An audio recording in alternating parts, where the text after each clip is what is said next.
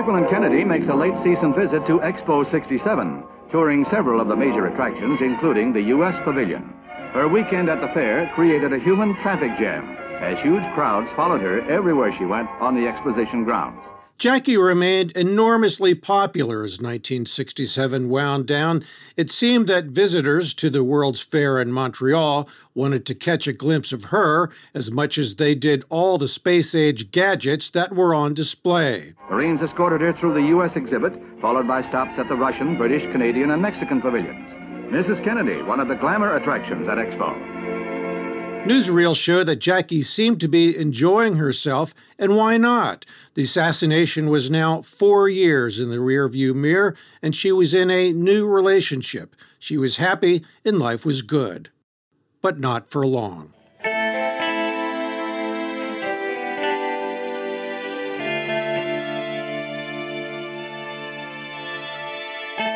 I'm Paul Brandish. You're listening to Jackie, a podcast about my book that explores Jacqueline Kennedy's life from November 1963 to October 1968, her transformation from First Lady to Jackie O.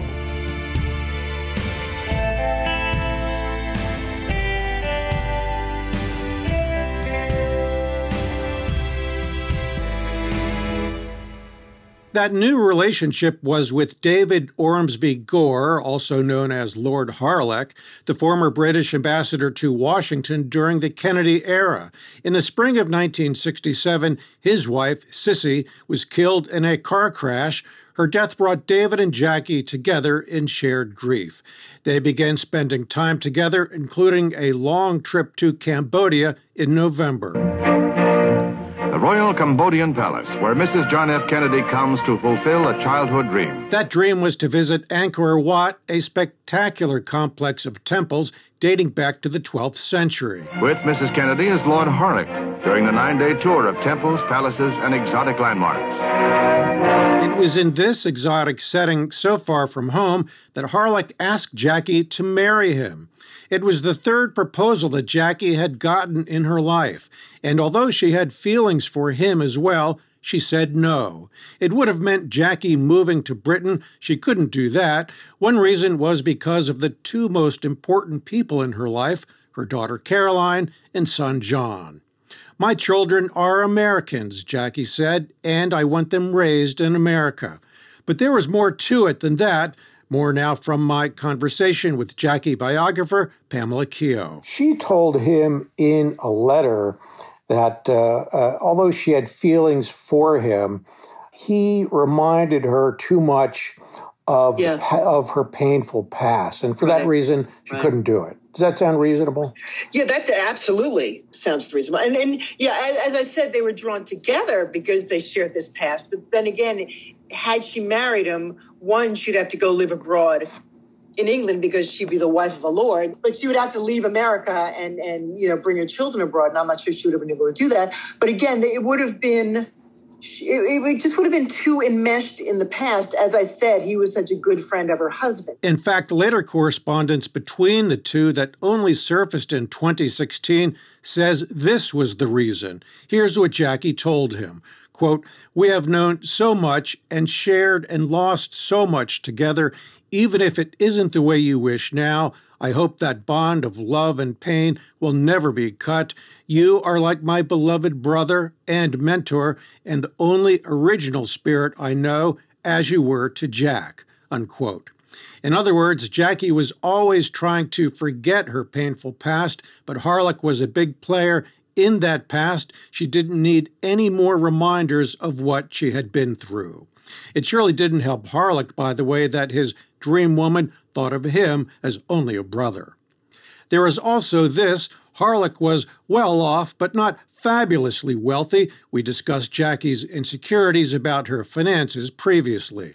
Clearly, if Jackie was going to remarry, and in 1967 and 68, this was the source of constant speculation and magazine covers, it would be to a man of wealth. Jackie's mother, Janet, had drilled this into Jackie and her sister Lee when they were young. Money and power, they were told, that's the secret to happily ever after. Both young ladies absorbed their mother's lesson. Nothing wrong with that. The new year, 7 seconds, 6, 5, 4, 3, 2, 1.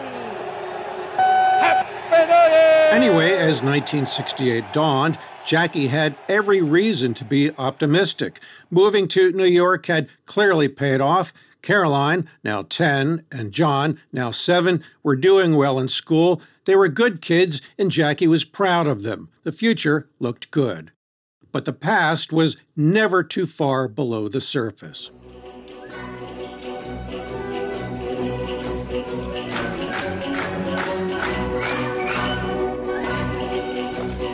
In February, Jackie went to the opera in New York for a performance of Don Quixote, not knowing that at one point there would be a sudden gunshot. It so startled her that she jumped out of her seat. After Dallas, she would never get over sudden loud noises. Who could blame her?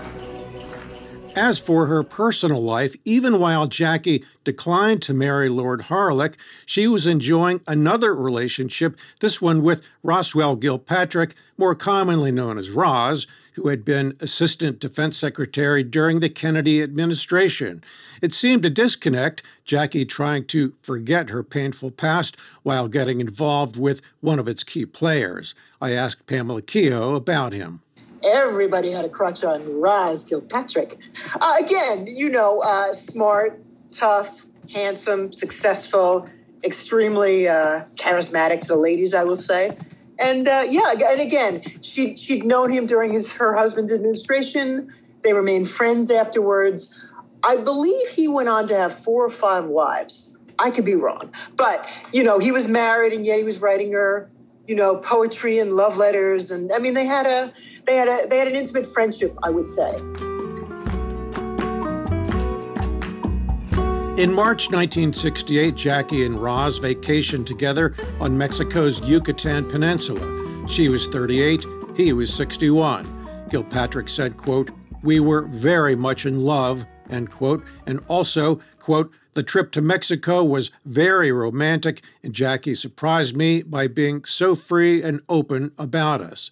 That's what he said. There's nothing on the record from Jackie to that effect, though one reporter who had followed Jackie for years saw them together and said that there was, quote, "a lot of public smooching and hand-holding." But Gilpatrick sensed that something was wrong. Years later, he said, quote, "The strange thing about the Yucatan trip is that by then I realized we weren't going to work out. Even at the most romantic moments, she kept mentioning Aristotle Onassis' name. What did I think of him? Was he as rich as they said he was? Was he, as some people said, a pirate?" End quote. Gilpatrick added, and I'm quoting again, "She felt he was very protective toward her and that he cared about the children and their welfare. She was weighing the pros and cons, and it became very clear, very fast, that Onassis was the man who most intrigued her," unquote. So now we move into the pivotal part of Jackie's story. It's the winter of 1968. She clearly has her eye on Onassis. Her lover, Gilpatrick, figured it out. A prior lover, John Warnke, also knew that Jackie needed someone with a lot of money. Meantime, it seemed clear to more Americans, if not most, that the Vietnam War could not be won. That was made clear by a surprise communist offensive in January, the Tet Offensive it was called. Lyndon Johnson's popularity plunged, and in March, he barely won the New Hampshire primary, beating anti-war candidate Senator Eugene McCarthy by just a few points. Seeing LBJ's weakness, another candidate, just 4 days later, got into the race, Robert Kennedy. I am announcing today my candidacy for the presidency of the United States. I do not run for the presidency merely to oppose any man, but to propose new policies.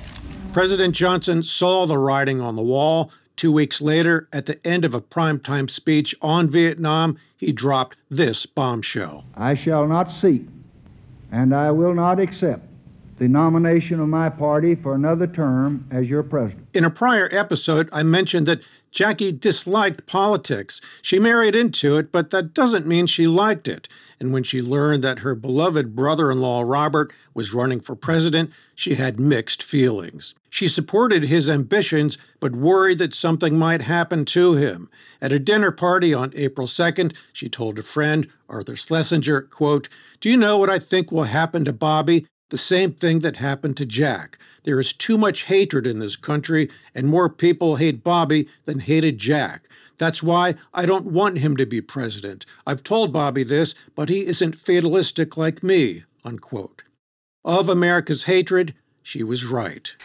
Like anybody, I would like to live a long life. Longevity has its place. But I'm not concerned about that now. I just want to do God's will.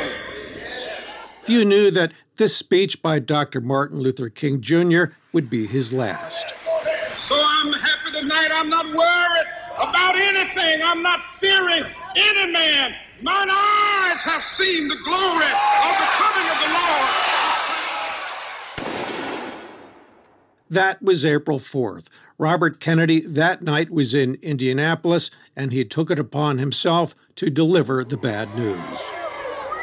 I have some very sad news for all of you, and that is that Martin Luther King was shot and was killed tonight in Memphis. The King assassination stunned America. Rioting began within minutes and would spread to more than 100 cities coast to coast, said to be the worst urban unrest since the Civil War. At home in New York, Jackie, horrified at the assassination, horrified that another leader could be cut down, said, quote, "They killed that man for no reason." She packed a bag and flew to Atlanta to pay her respects to Coretta Scott King. There's a powerful photo of the two widows in King's home, both dressed in black, holding hands. Jackie knew what Mrs. King was going through. More than anybody else, she knew.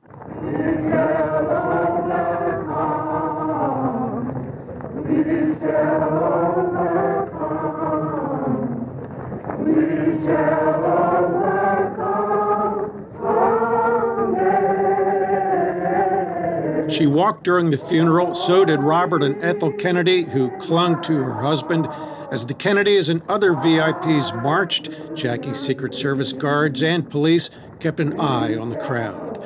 By the way, political candidates in those days did not have Secret Service protection, so Bobby, along with other candidates that year, notably Eugene McCarthy and former Vice President Richard Nixon, took their chances in public.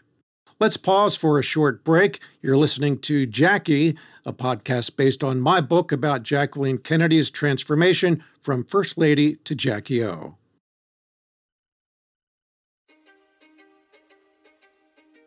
History is complicated. The story of human progress is long, messy, and riddled with controversies big and small. On Conflicted, we dive headfirst into history's most infamous events and contentious figures. We try and untangle the good from the bad, the fact from the fiction, and the monsters from the misunderstood. Was Genghis Khan a murderous butcher or a civic pioneer? Did the Allied powers go too far in firebombing the German city of Dresden at the twilight of World War II? And how did the Marquis de Sade acquire such a sinister reputation? And was any of it true? These are just a few of the tough questions we wrestle with and investigate on Conflicted. So if you love history or just enjoy a good story, please join me, your host, Zach Cornwell, for a fascinating new topic each and every month. Conflicted, a history podcast, is available on Spotify, Apple, or wherever else you get your podcasts. I hope to see you soon.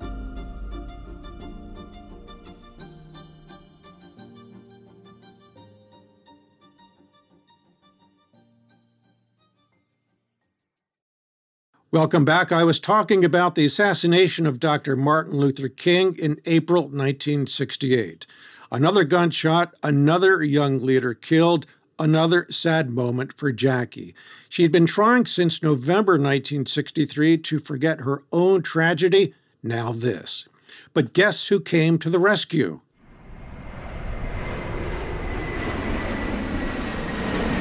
Aristotle Onassis.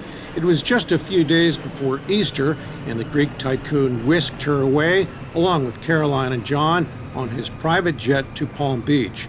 It was low-key, they made no public appearances, but for Jackie, always worried about her security and that of her kids, it was a reminder that Onassis, always attentive to her needs, always came through. The Palm Beach getaway wasn't their only vacation that spring. In late May, Onassis took Jackie on a Caribbean cruise. There's speculation that it was here, on Ari's opulent yacht on the warm blue sea, that the subject of marriage first came up.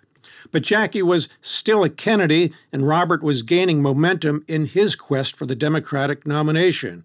Whatever feelings Jackie had for Ari were secondary to her brother-in-law's ambitions. In fact, when Jackie reportedly told Bobby that things were getting serious with Ari, he exploded. "For God's sakes, Jackie," he said, "this could cost me 5 states." The bottom line here, Robert Kennedy's presidential ambitions came first, and Jackie seemed fine with that. So is Onassis, who understood that to win Jackie, he'd only have to wait until November at the latest. I said the latest. On June 4th, a Tuesday, Jackie went to a party at Bobby's campaign headquarters in Midtown Manhattan. She came home and went to bed, delighted that Bobby had won the crucial California primary. In Los Angeles, a jubilant Bobby spoke to supporters in the Ambassador Hotel. So, my thanks to all of you, and now it's on to Chicago, and let's win there. Bobby departed. His freelance security guards, friends really, escorted him into a grimy pantry behind the ballroom. Shots rang out, and pandemonium erupted. Senator Kennedy has been shot. Is that possible? Is that possible? A continent away, Jackie's phone rang. Upon hearing the shocking news, she cried, "No! It can't have happened! No!" And she flew to Los Angeles. Here's a newsreel from that day. Jackie Kennedy, sister-in-law, widow of the late president, arrived to join the family's bedside vigil. She knew so well the horror of this moment. But there was no hope for Bobby, who had a bullet in the brain. Jackie stood by the bedside as the end came. Bobby's spokesman, Frank Mankiewicz, made the grim announcement. Senator Robert Francis Kennedy died at 1:44 a.m. today, June 6, 1968. With Senator Kennedy, at the time of his death, were his wife, Ethel, his sisters, Mrs. Stephen Smith, Mrs. Patricia Lawford, brother-in-law, Mr. Stephen Smith, her sister-in-law, Mrs. John F. Kennedy. He was 42 years old. 4.5 years after her husband's murder, another Kennedy had fallen victim to an assassin's bullet. Jackie was shattered again. Earlier in this series, I mentioned that Jackie had discussed ending her life after her husband's assassination. Now, thoughts of death came flooding back. She made a chilling comment to Mankiewicz about dying. If it weren't for the children, she said, we'd welcome it. In our next episode, O Lord, be merciful to the soul of your servant Robert, for whom we offer this sacrifice of prayer. A second Kennedy assassination in 4.5 years. For Jackie, it shattered her world, erasing the fragile progress she had made since her husband's murder. Her agony and fear would push her into the arms of her second husband.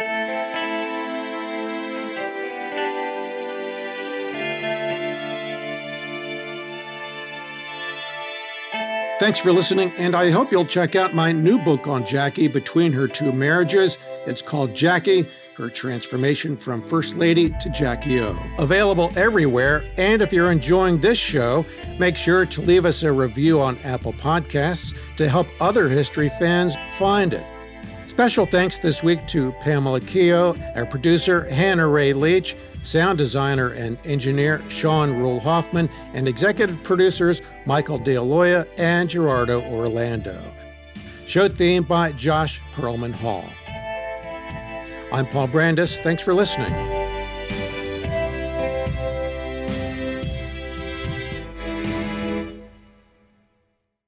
History is the greatest adventure story.